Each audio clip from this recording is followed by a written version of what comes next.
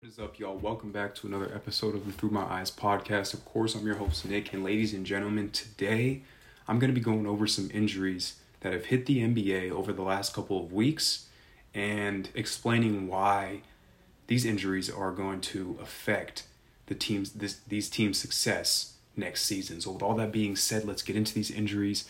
And the first injury that hit the NBA, first big injury, is Chet Holmgren with a Linzfrack injury, which has sidelined him for the rest of the 2022-2023 season. And I shouldn't even say rest because he hasn't even played a game in the 2022-2023 regular season because the season hasn't even started.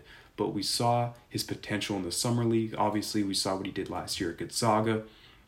He averaged 19.6 rebounds, 3 blocks in the Summer League. He looked great next to Josh Giddey. And personally, I had really high hopes for the Oklahoma City Thunder this year. Both Shai Gilgeous and Lu Dort missed 30-plus games last season, and it was Josh Giddey's rookie year and also Trey Mann's rookie year. So a lot of those players were still getting acclimated into the system of the league and figuring out how basketball works in the NBA because it's completely different from college, from high school, from Europe. It's a completely different ball game, no pun intended. So with this injury that hit the Oklahoma City Thunder, they're most likely not going to win as many games that they were going to next season. And obviously that's an obvious conclusion, but what I'm getting to is Chet Holmgren was going to at least boost their win percentage up by 5. He reminds me of a 7-foot Draymond Green pretty much. He can do it all. He can shoot the three, he can dribble the ball, he can take it to the rack, all at 7 feet tall. So he's really such an elite basketball player. And I just feel like as an NBA nation, NBA fans as a nation, we're missing out on his potential and what he can do next season. And I really do hope that he doesn't continue to suffer from this injury, that we get to see the full throttle Chet Holmgren for the rest of his career. I hope it's not another Greg Oden situation. And yeah. And to get more into depth on his injury, it's a Linzfrack injury, like I said, which results if bones in the midfoot are broken or ligaments that support the midfoot are torn. The severity of a Linzfrack injury can vary widely from a simple injury involving one midfoot joint to a complex injury involving many midfoot joints and broken bones. So as you guys can hear, it is unknown at this point and everything is up in the air, but we know for sure that he will be missing the 2022-2023 regular season. And now to get into the next injury, this injury actually hit a contending team, a team that was in the NBA Finals, and that is the Boston Celtics, who this offseason acquired Danilo Gallinari. And sadly to say, he tore his ACL in the Italy Eurobasket tournament. And this is the second time Danilo Gallinari torn his ACL. Last time he did it was back in 2017, I believe. And reports are saying that the injury looks very similar to his injury back in the past. So all prayers to Danilo, all prayers to the Celtics. Now Grant Williams will most likely have to step up in the role that Danilo Gallinari is going to play on offense. We already know what he can do on the defensive side of the ball.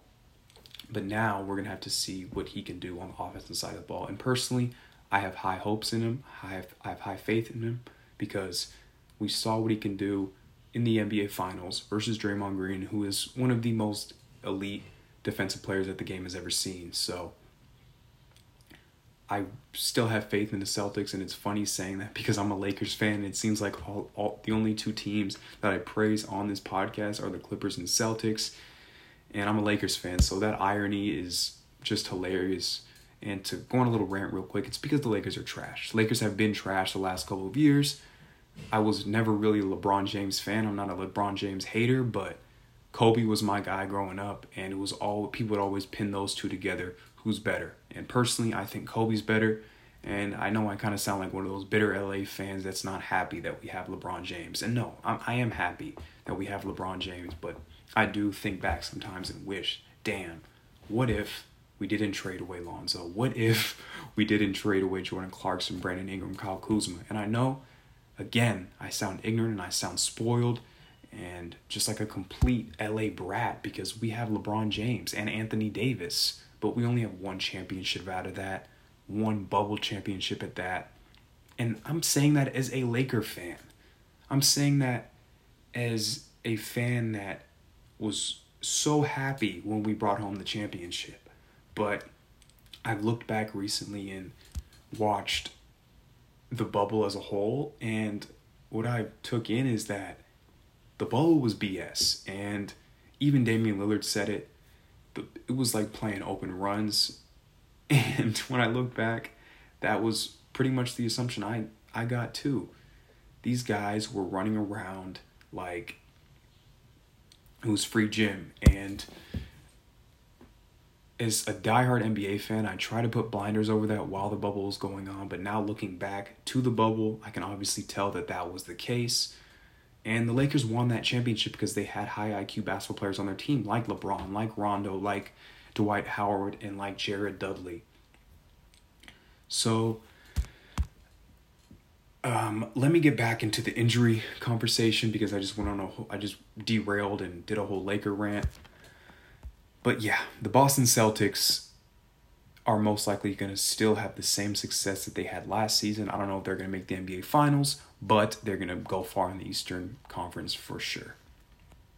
And last but not least, this injury is actually kind of close to my heart, and that's because I'm a fan of Lonzo Ball. He's one of my favorite point guards to watch in the NBA. Obviously, he was formerly a Los Angeles Laker, traded away in the Anthony Davis package to New Orleans, and then he signed with Chicago, and that's where he is now.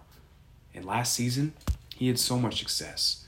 We saw the full potential of Lonzo Ball and what he also could boost his game to be. He could easily be a top 10, top 15 guard in this game. We saw his elite playmaking ability, his elite defense. It was all on full display. He's also fixed his shot, shooting over 40% from three-point range. This man, Lonzo Ball, is an elite playmaker, like I said. So when he went down for the Chicago Bulls, it really affected their offense and defense alike. And now let's get into that injury and go back to January 14th when this injury actually occurred. So, like I said, on January 14th versus the Warriors, with 5 minutes left in the game, Lonzo was removed.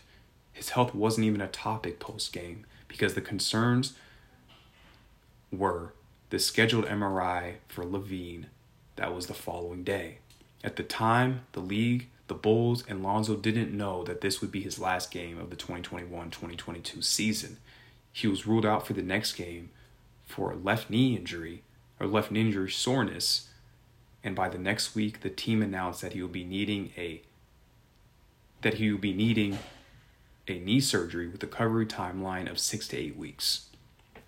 Ball was a catalyst in the Bulls' early success, like I said. His elusiveness on the defensive end and his elite playmaking, like I previously said, was the main reason why the Bulls had so much success.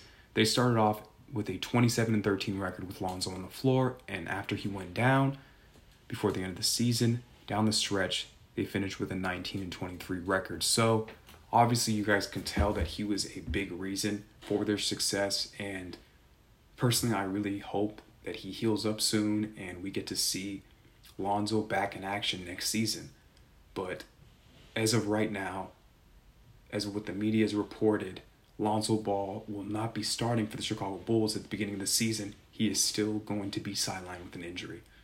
So, I hope he heals up soon. And with all that being said, I hope y'all have a great day, great weekend. Deuces.